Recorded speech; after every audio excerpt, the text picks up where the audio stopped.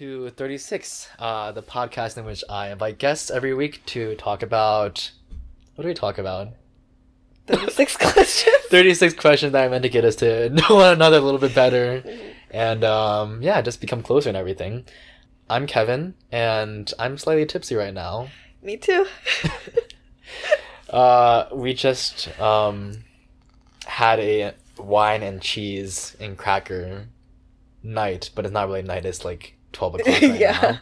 Morning. We're very much drinking, day drinking. Yeah. But it's chill because we're on break, so you're allowed to drink whenever you want. On break, and even when you're not on break, you can drink at work. Yeah. Introduce yourself. Who is this voice that is also in my house?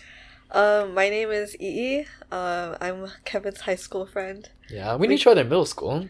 Oh, middle school friend. Chinese school actually. friends. Wow. Chinese school friend, band friends. Wow, we really go back. Yeah? Wow. Remember when you had a crush on me? Okay, we... yeah. Yeah, do you want to get into that or not? We can if you want. There's like really not much to say about that. Although I was telling Elizabeth about how it's like meeting you today. Mm-hmm. And to give some background, I told her about like the time that you... Can I say this? Yeah, go ahead. About how you like confessed your love for me in Chinese school. Oh my god. Okay, background, Chinese school is every Saturday.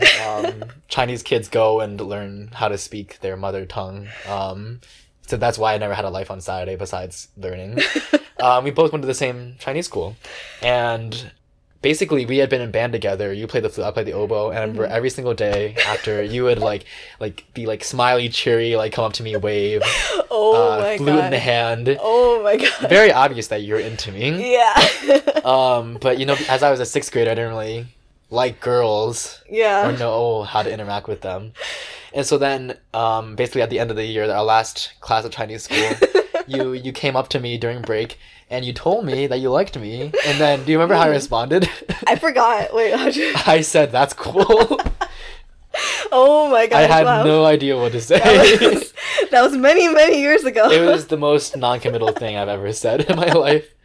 Wait, but I remember, after that summer, like, going to 7th grade, I was like, yeah, I don't like Kevin anymore. And then, like, and then randomly you would start saying hi to me in the hallways, and then we started becoming friends. Because I'm allowed to be friends with you. Sure. But then, like, in 8th grade or something, like, wasn't there a period where we liked each other?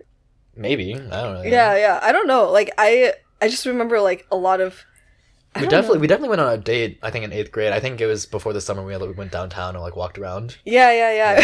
It wasn't much of a date. I didn't know, like, how to do a date back then. Yeah, me neither. I didn't even, like, I guess I didn't at the time think it was a date, but now, like, looking back, it was probably a date. Now that I confirmed that it was a date. Yeah, so it was a date. Yeah, cool. Nice. So my first date was with you. Yeah, so it's a date. Wow. Okay, nice. We established that, like, here. Yeah. So yeah, we go way back. Yeah. Good friends for a long time. And then we went off to different colleges and everything. And Yeah, different high schools. different high schools too. Yeah. Yeah, you went to the public high school, I went to the private high school because I know. You're rich, and I'm not.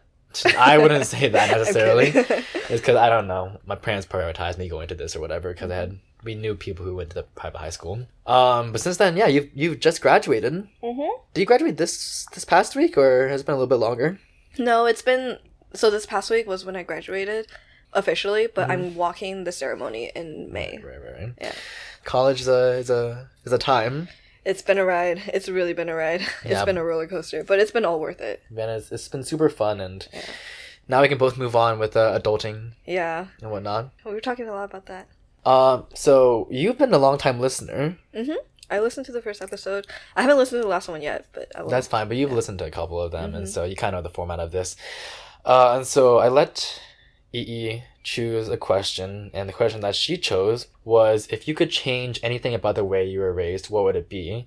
And then actually, because you're such a proactive participant, you gave me the idea of making it like a two-parter, where the second question we're going to be answering is, if we could thank our parents for anything that taught us, what would it be? But let's stick with the original question first. Okay. So tell me, if you could change anything about how you were raised, what would it be? I think mine goes kind of deep. And I feel like a lot of Asian Americans can relate to this to some extent. But I think something that my parents taught me, like, from a very young age was that, like, your grades defined everything about you. And so for me, like, I remember a conversation I had with my parents where they were like, if you don't get good grades, no one's gonna like you, so you won't find a husband. So you're not gonna have any friends. You'll be stuck liking people and then saying that's cool. Yeah. And they were like, oh, like, you won't find a job, you'll be a garbage man on the street. Garbage man makes decent money, honestly. Sure.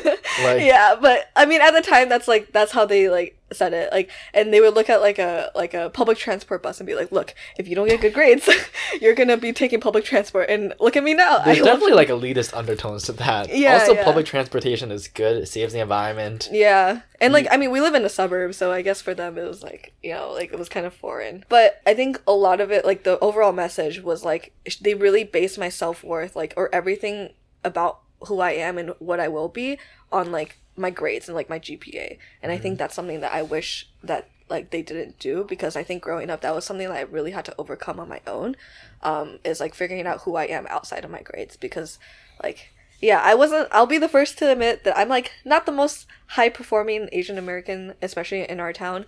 I think while not getting the highest grades possible, I think it was a constant like jab at like my own sense of like who I am. And I think growing up, even in college, like throughout most of college, I feel like the reason why I really didn't have any form of self-worth, like, you know, up until like this past year basically, was because of just like that mindset that I was taught that like I'm defined by my grades. So when your parents told you that only your GPA mattered, and you even told me before, you're the one who told me GPA is forever. Yeah. And like sleeplessness is temporary. Yeah, yeah, absolutely. Do you feel like you had to sacrifice aspects of your life because you had to focus on your grades more? Yeah, I think I remember my sophomore year, I literally got like probably 3 hours of sleep every night.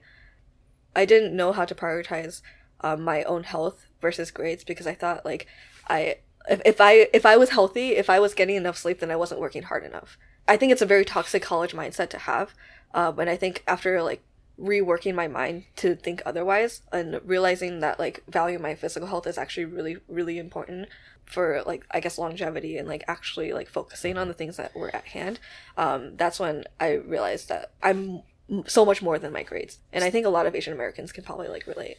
Sleep is super important. I mean, like you said, what the fuck is GPA? Like, sleep is what's gonna make you live a long time. And I mean, I always see like this meme around of like, you know, trying to brag that you slept less. But kind of like being where I am now, I love sleeping, and if I had more self-control, I would sleep more, but I love sleeping now. I would not sacrifice that. Yeah, I definitely like, now I know that like, if I don't get enough sleep, I'm really not functional for the day. And then at the end of the day, like, you really want to be effective more than like, it's not about how many hours you put into like whatever assignment. It's like how effective you actually are during the hours that you're spending. You know, Japan actually started implementing like a 4-day work week. Oh. And they found that productivity has gone up. I feel like America in general has a lot of overworking like in our culture, and like working overtime and like working weekends and things like that. And I think once you realize like to value things like physical health, not even just sleeping, like, you know, your nutrition and like your like exercise, like all that stuff, like once you start valuing that, then you really know how to value yourself. There's that stereotype of Asians being the token minority and whatnot, and us like having to like overperform. And I feel like now that we've like kind of like established like the young Asian Americans have realized, well, at least I've realized like not all of them are gonna be like, you know, super overachievers, and because of that, that's kind of like brought some peace of mind, because now it's not like, oh, just because of my identity I had to perform well. Like there's no longer that expectation in my mind that you need to be the best of whatever you're doing. You should definitely try to be the best, but if you're not, it's like fine, as long as you're bettering yourself and trying your hardest. Especially because of that, because there's no longer that pressure of having to be like the smartest or whatever. You can kind of focus on other aspects of your life that like matter more to you. And I think, I guess coming from like our experiences living in the Midwest, like growing up as Asian Americans, like I feel like we live in towns where it's like very predominantly like white, right? And it's upper class, like middle upper class, like white. And so I feel like a lot of the Asians around us, all of them, like from what I can remember, like a lot of them are very high achieving. And so when you're put in that environment, you almost feel like being high achieving and like having that GPA is a part of being Asian. So then when you were not that, I guess in my situation, like I felt like I was less Asian because I didn't have like a high GPA compared to my peers. And I think going to a college like U of I, where there is such a huge like Asian American community there, like I think I got to see like other people who maybe weren't as smart as my peers here. And I think it normalized a lot of things that I was experiencing. I felt like my identity wasn't like wrapped around my GPA. It was more wrapped around like, you know, like other things about being human and like being like about how we were raised and how we even came to the US. And I think that was an important thing to like kind of realize about like being Asian American here. Yeah. Kind of on the topic of Asian American identity, I wanted to bring in like kind of like what I wish I had changed about my lifestyle. Yeah. Which was, there might actually be a question, one of the 36 questions that deals with regret later on, in which case I'll have to think of a different sort of answer. But I wish I had learned Chinese better. Because as a kid, you know, we go to Chinese school, but it feels more like a chore. At the moment, I didn't realize how important it was that I learned how to speak properly.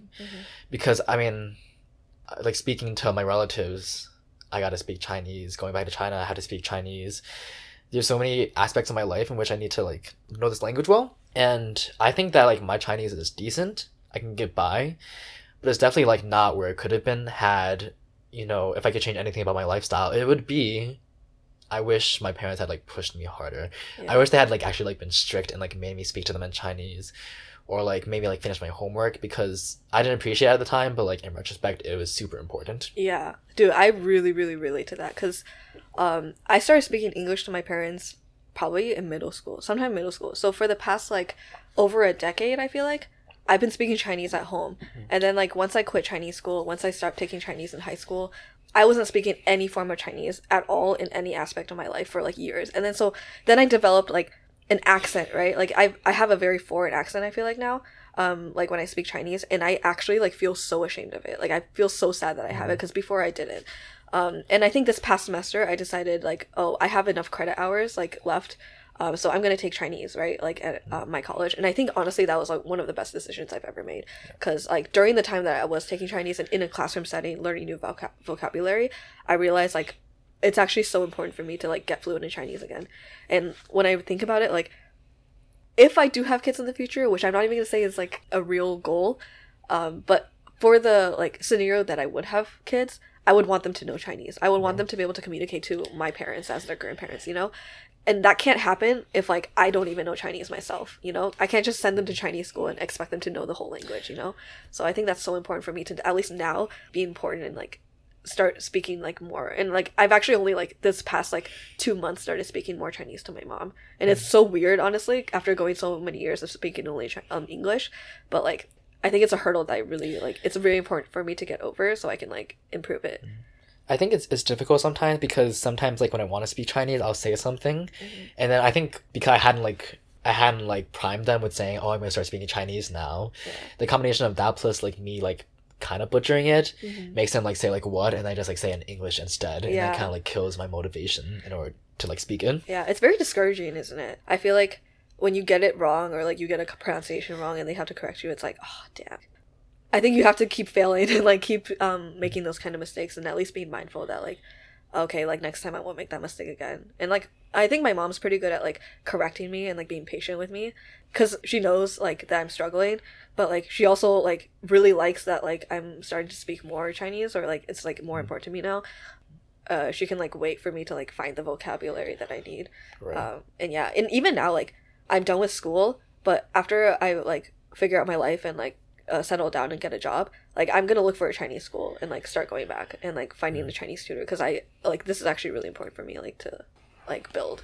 I'm interested to see how Chinese schools will be in the future, because I think this period of like the 90s and early 2000s was when like a lot of Chinese immigrants were coming over. Yeah. I don't know how many people are immigrating from China nowadays, but it feels like now that we've gotten past like the Chinese or like Asian as a whole like kind of immigration phase, now it's gonna be Asian Americans like firmly established who are like second generation, third generation, so on and so forth. Yeah. So it's like, who is teaching the Chinese schools now? Because I'm not teaching it. Yeah. So we need like people who like really know their Chinese, maybe who are even brought up here, to be teaching it. And I'm always curious, like kind of like where am I on the spectrum of like Chinese Americans on speaking Chinese? Because whenever I ask anybody, they say like they're decent, and I also say I'm decent, but like decent means a lot of different things. That means like you can't like speak anything, or like you're actually like really good and you can like go back and like be comfortable. I feel like most of my interactions, they're either like really bad, like worse than me, like I can't even like say like simple phrases and they'll understand, or like they're much better than like practically fluent. And so I don't know, I think it's like our generation, as we grow up and like start families, I feel like it's gonna be harder and harder for like future generations to be able to really like know this language. Like we have a choice, like we can speak English, like that's our main like primary language, right? And so that's probably like the natural tendency to teach our like our kids like first language to be English, whereas like our parents, like they also didn't have a choice. Their primary language is Chinese, so then like a lot of us, like we grew up understanding Chinese and like at least like learning it enough like at our childhood. So it's just gonna be different. My understanding of Chinese, I can listen to it and understand it very well, but then when I want to try to like conjure up the words, I want to express the same feelings, I can't think of the word. Yeah. Because I don't use them enough. Yeah. And so it's like a very like lopsided experience in that sense. Yeah, whereas like in the future, like, you know, they won't have like that, I guess, resource for them to like be able to even listen or like, understand Chinese that well, unless we give it to them. And if we can't even give it to them, if we're not even good enough, you know. It's true. So. Although I mean I would be fine if my kid was better at speaking Chinese than I was. Oh yeah. Because the other thing is that like, am I ever gonna go back to China to like visit relatives? Because that is like a very deliberate act.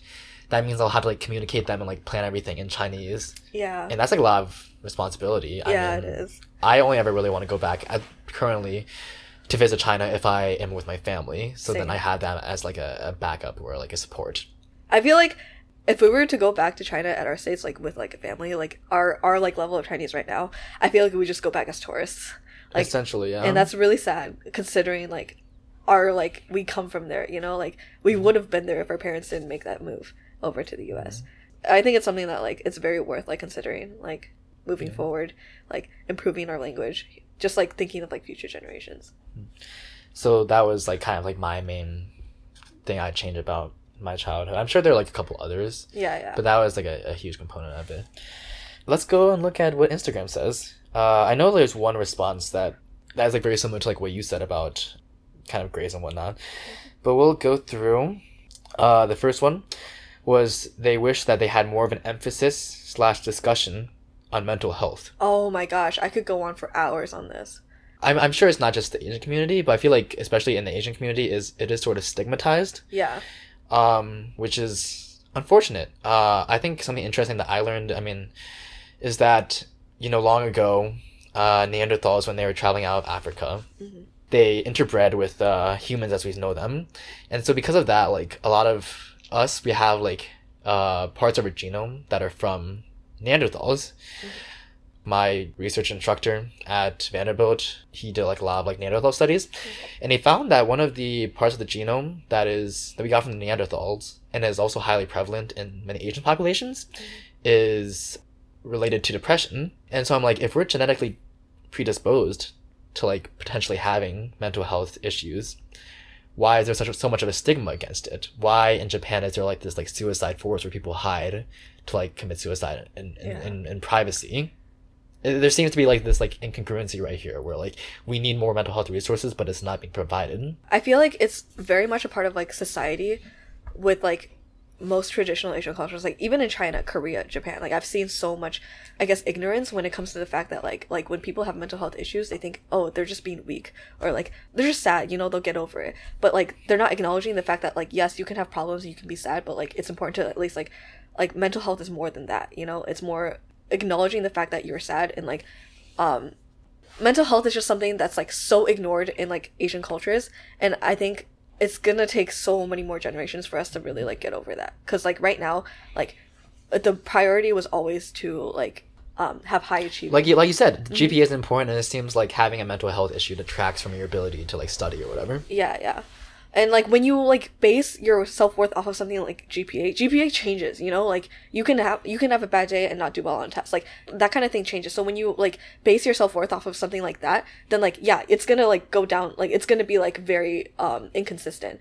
But like you don't get taught that like your your self-worth is so much more than that, you know? Like, it's something that, like, it's just, like, who you are as a person. And, like, I feel like that's just not really taught as much in Asian households because it's so focused on, like, high achieving, which I really understand because, like, a lot of our parents, like, when they're our age, like, around here, you know, they're not thinking about, like, you know, what am I going to do with my career or, like, finding something that we actually enjoy, right? They're thinking about survival, you know, they're thinking about, like, coming to a new country and, like, figuring out, like, all these, like, different things about a new society, new, like, language and everything. And they're thinking about, like, just getting by. And so I feel like they didn't have the luxury to, like, be in the place that we are right now to be able to think about, like, self-actualization or, like who we are as people, you know? Like, they didn't have that choice. So I, like, understand where it all comes from, but at the same time, it's, like, it's still frustrating for, like, that generation gap for us to, like, deal with. So now that we've sort of firmly established ourselves in this country, do you feel like if you were to start a family, you would put more of an emphasis on that for your kids? Oh yeah, for sure. Like, I think after struggling through it myself, like, very, very deep waves of it in college, like, I think I'm actually glad that I went through it because now I really understand it a lot better and I can empathize a lot better with, like, people who do go through it going forward. If I do have kids, you know, I would definitely, like, embed it into, like, how I teach them to, like, really embrace, like, what they're feeling and not invalidate their own feelings. And I would definitely, like, be open to, like, things like therapy because I don't think that's something that, like, I was necessarily open to before I got to college when it was an actual resource for me as a student. And even now being at home, like, I don't think, like, therapy is an option, like, when I'm under my parents' roof, you know, which is, like, kind of another thing. I think the good thing about reflecting about these sort of issues now is that going forward, when we, like, raise our own families, we can fix these things. Yeah. And then they in turn will kind of come up with their own set of things that they wish they had changed about their childhood. Mm-hmm. I think it'd be very ironic if my kid in the future was like, oh, I wish you had pushed me harder to, like, do better at school. Yeah, yeah. Because then it'd just be, like, this cycle of it. But Yeah. I definitely think I'm going to push them to do as good as they can, but, like, not shame them if they like, get a bad grade or something. Yeah, it's really hard to find a balance because on one end, like, you have to admit, like, people are very high achieving, like, you know, in our generation, and, like, it's because, like, we got pushed as, like, kids. And people are only going to get more high achieving. I think parents are making their kids do more and more nowadays. Extracurriculars, high school kids are doing so many extracurriculars to look good for resumes and whatnot. And it's kind of crazy because, like, now in retrospect, like, now I think I've done so many extracurriculars that I'm tired. I, like, Yeah. really enjoy having my alone time. I like pursuing, like, individual interests, like doing this podcast, like, kind of, like, getting back into, like, playing piano and composing. Like, these are things that potentially don't have any, like, I can't put on a resume except for, like, a little bonus section. Yeah. But I think these, like, really matter to me, and it's, like, sort of a time of self-reflection, and I'm getting to do things that I actually truly enjoy, not because I had to fill it out for a resume, because it just makes me happy. I feel like in high school, honestly, I didn't get that involved in, like, extracurriculars or, like, taking leadership positions because I knew there was, like, that, like, people do it for their resume. In high school, it's so much more prevalent. Like, you're doing a club or you're doing a leadership position, 99% of the time it's for your resume to put it on a piece of paper. And, like, I think in college, that's when I got, like, so much more involved because I think for me, like, it wasn't because of my resume. It was actually because, like, I was actually really interested in, like, the club, like, the Taiwanese American Students Club, which is, like, the core of, like, what my college career really surrounded by. That's why I did it, right? I wanted to give back to the organization that gave me, like, literally my entire college career. And I think that kind of experience like that, like, I think in that sense, like, I'm, like, pursuing, like, I guess, like, my passions, because I also grew a lot as, like, a leader, and, like, I, like, really honed in on, like, a lot of values that I still hold today as a person, how I treat people, and, like, in the professional setting too, because of the experiences that I went through as an extracurricular. I think that's something that, like, people experience from high school to college, is, like, extracurriculars that just mean different things for the most part, like, at least in my experience. Yeah, because it's not necessarily, like, to put on a piece of paper and to, like, look good and, like, put on this, like resume, but it's just, like, it's actually for the experience itself that you did, you know? Yeah, no, I completely understand. I think if we, like, completely reformed how college admissions was done, then we could, like, tell kids, you don't have to, like, do this just for the resume. But because of what it is now, high school kids still need to do as much as they can. Yeah. But hopefully, at least you find something that you enjoy through that. Yeah. Kind of on the topic of extracurriculars, this person responded, I wish my parents had forced me to play a sport or learn an instrument. Which I think is huge. I'm going to make my kids do that. I want them to find a sport that they enjoy. I mean, my parents made me play soccer. Yeah, you did every sport, I feel like. I did soccer, I did karate, I did basketball. I did a whole lot of shit. I eventually settled on cross country and track because it was the least physical. And so that was good for me, just being able to like focus on my own self betterment. But also like when I did track, I did pole vaulting, which was like honestly like super fun. I wish the pole vaulting pit at Vanderbilt had been like open for the public, because I definitely like would have taken advantage of that, because it's super fun, honestly. I mean, I'm not terribly good. Like this means nothing to you, but I could like, if I got lucky, I got over 9 feet, which is like the cutoff for being like good in high school. But it's a super fun activity. Nowadays, I mean, I really want to get into intramurals, like ultimate frisbee. I think it's fun. Volleyball. Yeah. Even if my kid decides not to do any sport, I think first of all, like being exercised, because you know little kids get fat, so might as well have them involved and like get their energy out for the day. Also learning an instrument, I mean, there's a lot of good things associated with that, like being better at math or just like better grades or whatever. Apart from those, I mean, I think learning an instrument just is fun. I really enjoy playing piano nowadays. It opens up opportunities to like play with other people, like have jam sessions. It's something you can brag about at parties or something. There's a whole lot of benefits to doing all sorts of these things. Yeah. I always remember you as like Kevin, the oboe guy, who was like really, really fucking good at oboe. And I feel like that was actually a really good instrument choice for you, because I feel like oboe's like not too many people play it, and if they do play it, it's really hard to see someone really good at it. So when you become really good at something that like not a lot of people play, like holy crap, like you were. It's like a hot commodity. Yeah, it really is. So yeah, like I played flute in high school, and honestly, I don't have that many great memories surrounding that. But I'm really, really glad that I played it, and like I did really enjoy playing flute like while I did. And like it's a hobby that I'll take with me like forever. And in terms of exercise, I played tennis in high school, and like all these things, like looking back now, I'm like, damn, I wish I tried harder, or like, damn, like I wish I invested more of my time in that. Like, and I think tennis is one of those things. But I think like like teaching your kids like a certain sport or like an instrument is like really important. I feel like growing up, it's like important to have like those like hobbies on the side that you like, even if you used to do it, like it's nice to like have. Like, it gets you out of the house. It makes you an interesting person. Yeah, true. Are you still playing tennis / flute? Nope. No. I quit flute. So I played flute for about 2 years into college. Because you were taking lessons actually for a while. Yeah. I found a teacher in college. I really, really liked her. Like she was amazing. Like she changed my embouchure, and like my tone got so much better after that. Embouchure being the way you like form your mouth. Yeah. For people who don't know jack shit about playing woodwind instruments. I forgot about that. But yeah, I played for 2 years with my teacher. I played all the pieces that I really was on my bucket list to play. And then I think I ended flute with like a nice, like good recital. I ended it on a good note. Because I think if I ended it in high school, it would have been on a really, really bad note, just with like my experiences in high school. So I'm so glad that I continued at least a couple years into college and like had a good like ending to like that hobby, because now you were doing it for yourself essentially. Yeah. Like it wasn't like motivated by like other people or like being better than other people, or it was just like, damn, like I just want to play these pieces because I love these pieces, Did you ever play Chaminade? I did. Okay. Like I played that my senior year of high school. Got it. Yeah, that's an iconic flute piece. Like if anyone gets like even remotely competitive in flute, they know that piece.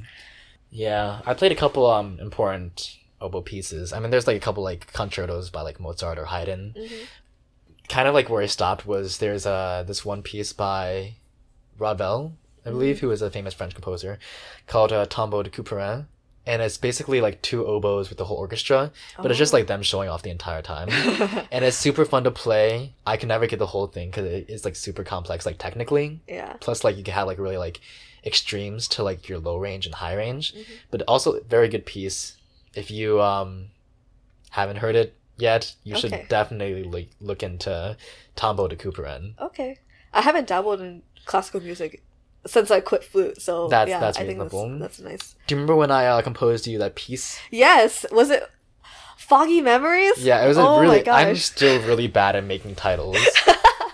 I remember I gave you a candy cane for like Christmas, and then like after break you like presented me with this like piece that you wrote, and it was called Foggy Memories, and I was like, what does this mean? Like I don't know. A terrible title. It had no meaning whatsoever. The piece itself, I mean, I think it was good for as a composer when I was like like a young composer. Yeah. In retrospect, I'm like much better at composing now, and thankfully, I'm actually I'm back into composing now, which is super fun. That's good. And I recently got like an electric piano for my apartment, and so I'm like kind of on a roll now with composing, and it's super fun. I honestly like should start transitioning away from playing video games to like reading more and playing piano, because I think that's a little more productive use of my time.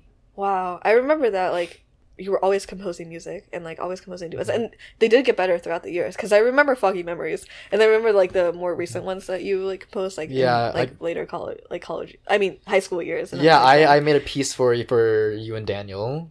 What? Remember Lobster Anniversary? Oh wait. That was for you two. Okay. When I was still like a homeless romantic, I thought like that you two would end up together. Oh my gosh, nice. And so it was it was like a flute piano sort of duet. Interesting. I played it. I mean, I played it myself at school, because I was playing with Helena. Dude, I don't think I ever played that with him. Whoops. Well, at least it was for me then. Whoops. Honestly, it wasn't that bad. It was really cool, because I finished that piece in 2 days, which is like the fastest I've ever written anything. Okay. And actually like wasn't bad. And I played at a couple of different venues. I played it at our morning meeting at school. I played it at a retirement home. Interesting. So you got more use out of it. I got more use out of it, so oh shoot. Maybe you two were my my motivation okay. to writing it, but then I fulfilled it and made use of it. Interesting. Good times. Good times. Still love composing. I wanted at some point to like make like an opening track for this podcast. Oh. But I'm just like, I really enjoy lo-fi chill hip-hop beats to study to, and I feel like that's the vibe I was going for with the current intro I have. And so if anything, I should like make a lo-fi chill sort of soundtrack that I compose myself. I see. All right, next one. This person basically sent me 4 different messages because it's a very long one, but this is the one that relates to what you said. This person said, I was raised to where the only praise I would receive would be associated with getting good grades, which was really damaging to my own sense of self-worth, especially when I wouldn't do so well in some classes. So yeah, I would change how my parents your rents. That's what they said. Okay. Apostrophe rents. I would change how my parents encouraged and praised me because I'm more than my grades. Oh my gosh, I think that's such a like message that like you kind of have to learn on your own. I think if I had anything to say to that, like from what I've learned and like where I've come from, is to base your self-worth off of something that is like more consistent. And that's something like I think for right now the only thing that I've really found is like progress and like growth, because like the thing that I've noticed is like once you make progress, like no one can take that away from you. Even if you take a step back and you like retract back even a little bit, it doesn't take away the fact that you made that progress in the first place. So once you make that progress and you growth and you acknowledge it and you like feel good about it and like you base your self-worth off of that, then like I think that's when it really starts becoming a lot more consistent. So I think that's something like I've learned on my own journey, and I think I'm still like kind of figuring it out, but like that's like one step that I've like been able to like figure out. So if there's anything that people take away from this podcast, it's don't worry so much about grades. Try your best, but you're more than your grades, obviously. Yeah. The last response I got was not having grown up in Alabama. So this person wishes they hadn't grown up in Alabama. Yeah, I kind of wish that too. I feel like our town, Hudson, is pretty conservative. I'm not gonna lie. You definitely heard about at Hudson High School. There was like a black girl in the bathroom, and then they locked her in there or whatever. And then there was like something more. Like they called her the N-word on Snapchat. Yeah. I think that situation was like really big. I do think like from like what my brother tells me, people say the N-word like casually, Which kind of brings up the idea of we seem like Summit County, in which our high school is, votes blue. But just because you're Democrat doesn't mean that you're like socially aware and woke. Yeah. Like, because there's not, like, a big representation of the black community in our community, people will, like, say the N-word, and of course they know the implication, but they just choose not to acknowledge it. Yeah, and I think a lot of it comes from, like, peer pressure. Like, other people are saying it, so you think it's okay, but at the same time, it's, like, when you live in, like, a society, or, like, when you live in, like, a town, basically, that, like, normalizes something like that, like, I can understand, like, why it's hard for someone to, like, stray away from that, even if they know that it's wrong, Did that girl ever get, like, punished, like expelled or suspended or something? I actually have no idea. I know there were like 3 girls involved with that. I want to say one of them was like expelled or like moved to a different school district, but like I wouldn't like count on my words on that because I don't think I followed up on that. That's fine, because I mean I don't know, people who were at the high school like knew these girls said that it was like entirely possible that these girls didn't. And I just wish that like our school district took it more serious. I wish school districts in general took these things more seriously, because if you just give them a slap on the wrist, it's gonna keep happening. And like you said, there's progress. We need progress. I feel like our school in general, like, I'm sure you can speak to Western Reserve, but I know in Hudson, like, this is like a very less extreme version of like that story of what happened like this past year. But I feel like in Hudson, it's a very like understanding how they treat like Asian Americans, you know, like I feel like even teachers, like once you start a new class, once you're Asian, like I feel like you get treated differently because there's that expectation that you're going to do better. And I think that's embedded in like the Hudson culture. I'm actually like, now that I look back in Hudson, I don't like hate it as much as I did before, but like I'm still very critical of like something like that, like how I guess different races are treated because there's a lack of diversity. Do you remember Yik Yak, that like anonymous Twitter app? Yeah. I hated Yik Yak because basically I was getting yaks, I guess they're called, or is it yiks? I don't know, man. We'll call them yiks because I think it's interesting. I got these yiks on my Yik Yak. Basically, people were like slamming like the international Asian students at Western Reserve. It was like weird. Like they would like make fun of their accents and everything, and I'm like, this is not what I expect out of a seemingly progressive, you know, city in Ohio. Yeah, that's like honestly disappointing to even hear. But yeah, I just think like because of the lack of diversity at like Hudson High, like really like from what I remember, if you weren't white, you were probably Asian, like East Asian, not even like, you know, South Asian, just like East Asian mostly. So with that lack of diversity, like there's just gonna be a lot of like, I don't know, toxic things that get embedded into like the culture, and like that's just like so disappointing. Like I guess like growing up, you know, past that, like, you know, 4 years later in college, and like after you understand like a little better about like racial dynamics, it's just like sad that like you grew up in like you went to a high school who like people did that. But you know, kids are kids, I guess. Yeah, I mean, I'm not gonna let them off that easily, honestly. Yeah, I know, like, yeah. Better to tell them and reprimand them early on so they know for the future. Yeah. Last part of the podcast is the second part, in which we said we wanted to give thanks to our parents for one thing. I can start this one since you started the last time. Okay. I'll just say, I mean, my dad is a professor of physics, and I'm very thankful for him for instilling in me this sense of curiosity. I think throughout my life, you know, like when you ask a kid, like, what do you want to be? I've always wanted to be a scientist. Oh, okay. And I think it's because of him. Look at you now. And look at me now, Yeah. doing my PhD. And so I think it's kind of nice kind of being consistent throughout my life in that regard. And yeah, I mean, I love being curious about things. I love learning. I love not knowing exactly, like having this unknown and like kind of like delving into it and trying to like make sense of data and discover things. Yeah, I mean, honestly, like my dad has been like very like monumental in my development of my career path and how I kind of like live life, of always questioning things, always being like not cynical, but always like a little like skeptical of how you interpret data. I think my scientific approach has kind of seeped into my personality, and so in that regard, I think that my dad has been like instrumental in who I am as a person nowadays, and so I'm very thankful for him in that regard. Oh man, I feel like that's actually so important, like in general, to like have a mindset of like always questioning things around you, because like everything around you is like not always fact. Like that's why I realized, like I feel like I'm like opposite of you. I feel like growing up I just like trusted whatever like was like handed to me, and I feel like I'm very much still kind of that way, but I've like learned to kind of question it a little bit. But yeah, I respect like people a lot more when like, you know, they can bring in a new viewpoint into the discussion, and most of the ways they do that is by questioning like the viewpoint that's already been like presented. And for me, I just kind of trust whatever is like thrown at me. And I think that this skepticism and curiosity is involved in everyday life. I mean, even like my political viewpoints, I don't like being in like the echo chamber. I do like hearing what other people have to say, because sometimes they make valid points. It's not the best idea to dismiss everything they say just because they don't necessarily agree with what you say on a baseline level. True. What is your thing that you're thankful for? I don't think it's necessarily something that they taught me, but it's something that I like noticed by example. I guess I have to go back to like how my parents even came to the US. So like my dad first like traveled to Germany, right?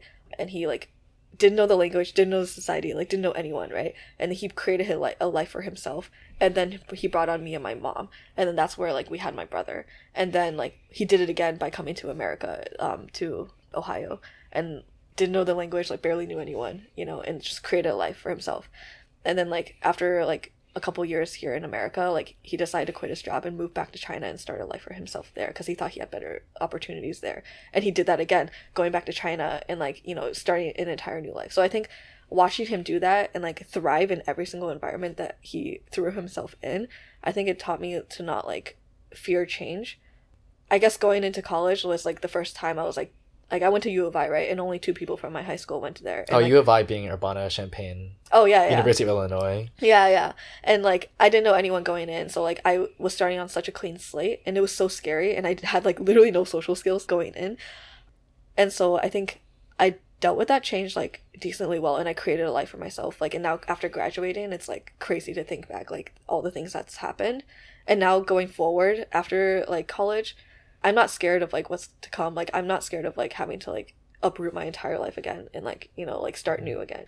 I feel like I'm very adaptable now because like of just like watching what my parents went through, I can just like handle whatever like comes my way, like no matter how good or bad it is. I think a lot of recent college or high school graduates are kind of like afraid of the future. Yeah. But I think at least like what you've said and what I have already experienced is that not knowing what you're doing is maybe kind of a gift in a sense. Yeah. It means that you can do whatever you want. You have like boundless opportunities.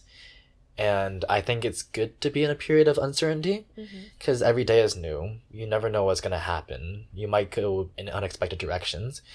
And that makes life interesting. Yeah. And I think that's, again, a good place to be. I mean, being stable is great, but you don't always want to be stable. And that's exactly what my friend told me in college. Like, I think sometime last semester I was feeling really shitty about like not knowing what I'm gonna do, and he said like, you know, I think uncertainty is actually really exciting too. And I think it's partially like a lot of my friends in college that I've met, they taught me to like trust myself. And I think as long as you trust yourself and your values and how far that's taking you so far, like just trust that it'll take you wherever you need to go. And I think that's why I can even live in this state right now where I actually have no idea what my next step is, but I just trust that like I'll be okay. And like it's taken a whirlwind of like disasters, so much like rock bottoms to even get to where I am right now. But like I'm like actually really excited now. Like it's kind of crazy like that, like I'm even at this mindset that I'm right now, that like I'm excited to like just figure out whatever is coming. Yeah. I'm happy for you. That's a good place to be. Yeah. You're back home consistently for the first time in forever. It's an in-between period. Which, you know, I'm like, I have a love-hate relationship with, but it's okay. I'm doing good for now. For now. Yeah. And hopefully for the future. Yeah. I feel like this is one of the more empowering episodes I've recorded of this podcast. So yeah. I'm gonna thank you for no problem. Making it very self-reflective, bringing on important issues of identity, mental health, those sort of things, you know. Oh my gosh, I have so much to say about those kinds of things. Then maybe next time we can talk more. Yeah. You know, if you do well. If my analytics for this episode are very good, I'll invite you back. Cool. I'll consider it if you do. Do you want to plug anything? Not really. I'm very private, so I feel that's fair. Yeah. If anything, I mean, you are a body attack instructor. Oh, yes, I am. And I definitely mentioned that in a previous episode. Yeah. And so at the very least, check out Body Attack. It sounds super cool. I don't think Body Attack is like widely available. I haven't seen it many places. Yeah. So it's under this company called Les Mills, and so they only offer it at certain gyms. So if your gym does have access to Les Mills formats, I would definitely recommend, like, if you're looking into like starting a fitness journey and you want like some extra like external motivation from it, try group fitness. Like, don't be afraid of it. It's like, it's kind of a cheesy community, like kind of dorky, but like just embrace it, because like trust me, I have found so much of myself through this like community and like finding this passion. Yeah, like I wouldn't be afraid to like take that first step and just try it out. I feel like a cool thing to do would be if you led a group fitness thing for our friend group. I would need like the facility and like, you know, and also like only 3 people. I don't know. I think that'd be interesting. Like I think I teach much better with like a group lots of people. Like, more people. That's fair. Yeah, who are willing to do the high intensity stuff. I'm willing. I'll bring a +1 who also wants to do high intensity. Sure. Yeah, we might talk about that. Cool. All right. We're coming down from our wine high. Yeah. I think we're just gonna watch Netflix right now or something. All right, sounds good. Yeah, chill. All right, cool. Thanks for tuning in. This episode will be the sixth episode. And that is gonna be a sixth of the way through this podcast series. The 36 questions are divided into 12 questions in 3 sets. So now we're halfway through the first set. Wow. And each of the sets is gonna be more intense questions, more diving deeper and deeper. And so yeah, it's been a journey, honestly. Recording a podcast is pretty fun and stressful sometimes, but mostly fun. I'm excited to see where this goes.